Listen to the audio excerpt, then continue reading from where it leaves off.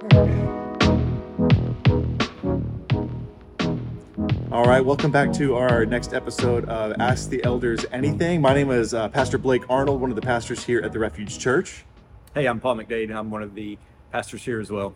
So yeah, he's the other Paul. So, well, I guess the other Paul is the other Paul. Yeah, Paul You're one. Paul number one. Okay, yeah. So anyway, so this is our once monthly Ask the Elders Anything, where we answer one question that you guys submit, and we try to do it in 8 minutes or less. That way it's just quick.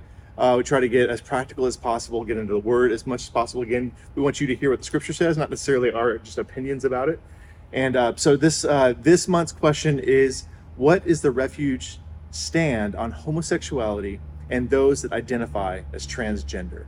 So this being month of June, Pride Month, so I feel like this is a very applicable It question. is, yeah. It's a very hot topic right now. I would say it's very polarizing. I've seen a lot in media about, different businesses and different protests and things against different businesses. So it seems very relevant for us to talk about today. I think one thing that's really important that we make very clear, I think we do make it clear when we preach from the pulpit, is that we're very unapologetic about how we approach Scripture. We're going to take the Scripture literal in its context. We're going to preach what the Scripture says, and that's our mediator. That's our basis for truth. And we don't deviate from that. And I think we have to be true to what Scripture says when we approach this subject as well. That's right. Yeah, we want, if we ever feel offended, or I don't know if that's the right word, but we ever feel like there's a rub against Scripture, we know that we're the ones that need to change, because we believe that the Scripture is the Word of God. So this is the final arbiter of truth. Exactly. Yeah. And so Scripture is very clear in this when it comes to marriage and relationships. It's set forth in the beginning of the Bible in Genesis 2 that marriage is between one man and one woman. And so we have to land there when it comes to relationships and homosexuality. And that's where the Refuge Church stands.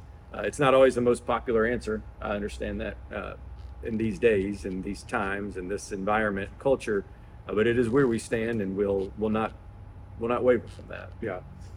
But we know that it's a sensitive topic, and we know that it's not always that black and white, and we know it affects families. It affects families at Refuge.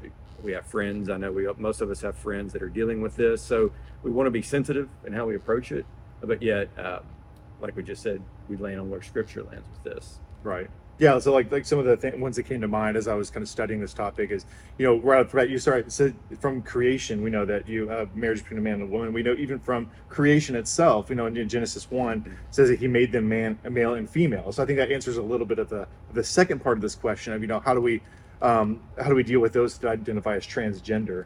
Well, I would say that, so the Refuge's stance on transgenderism is we believe in a binary approach to gender, that there is male and female in that. But to your point, that it's not just a cold answer and let's just move on and you just deal with it, or you better get with the program. Yeah. We understand there's a lot of nuance around this. We understand that there's a lot of relational things that come up with this, that we need to walk through this in loving faith and in loving the people that are dealing with this. I think one thing society has tended to kind of veer away from Scripture is we've kind of gone to what feels natural to us. And so if it feels natural, it must be the right thing. I should pursue what feels right to me. And if we understand the nature of the fall, as the Bible describes it, is nature isn't right anymore. The fall fractured what we know as the universe around us. That includes the way we feel about relationships, the way we view relationships, the desires that we have. And one thing I think the church has kind of missed some is we've tended to focus on the homosexual error of relationships without always focusing on just the same sin can be present in heterosexual desires as well. What feels natural to me may still be sinful according to Scripture. Adultery, lust, pornography, things like that.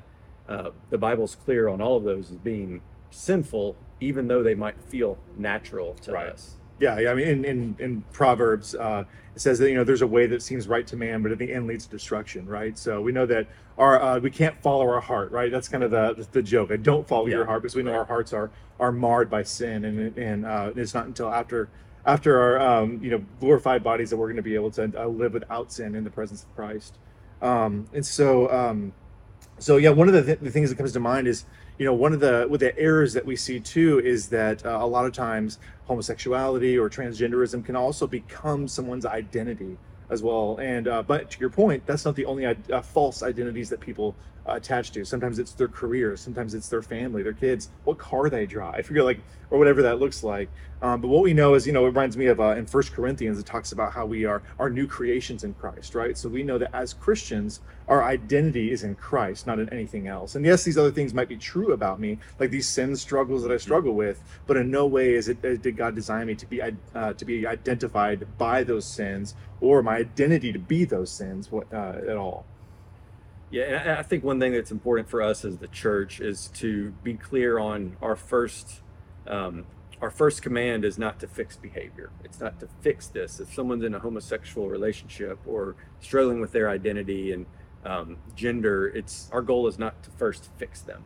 Our goal is first to be obedient to Scripture, and that's to make disciples. That's to tell them about their need for Jesus and teach them everything Scripture obeys, which is relationships and what it means to be a man and a woman, and then teach them all of those things and trust that the Holy Spirit is going to do the work of sanctification. Right, just like he's doing in you and Exactly. me, more you than me, but Fair. progressive sanctification, right? And he works through all of our sin, and I think that's really important. So, if we're getting to the practical aspect of, how do we minister to this? How do we love those around us that are dealing with this? I think your answer is right. Share the gospel with them.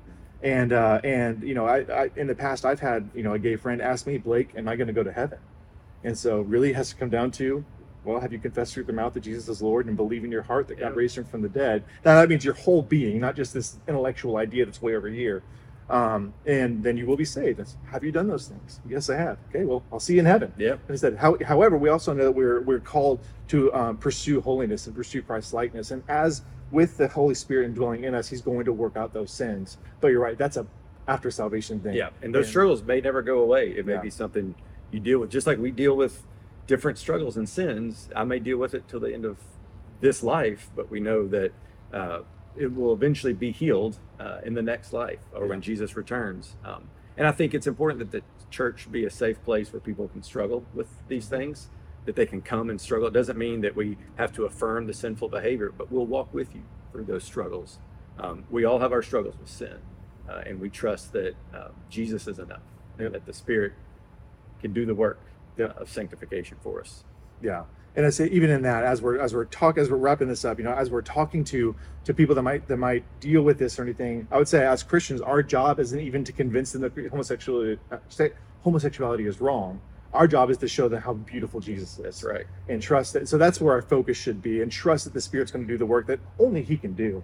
And so I'd say, if we're going to get ultra practical as Christians, let's continue to show the beauty of Christ to everyone, no matter what they're dealing with, whether it be homosexuality or robbing banks or lust or pornography, whatever that is. Then our job is to show how beautiful Jesus is and show that he is more beautiful than anything this world has to offer. So awesome. Well, thanks for your time.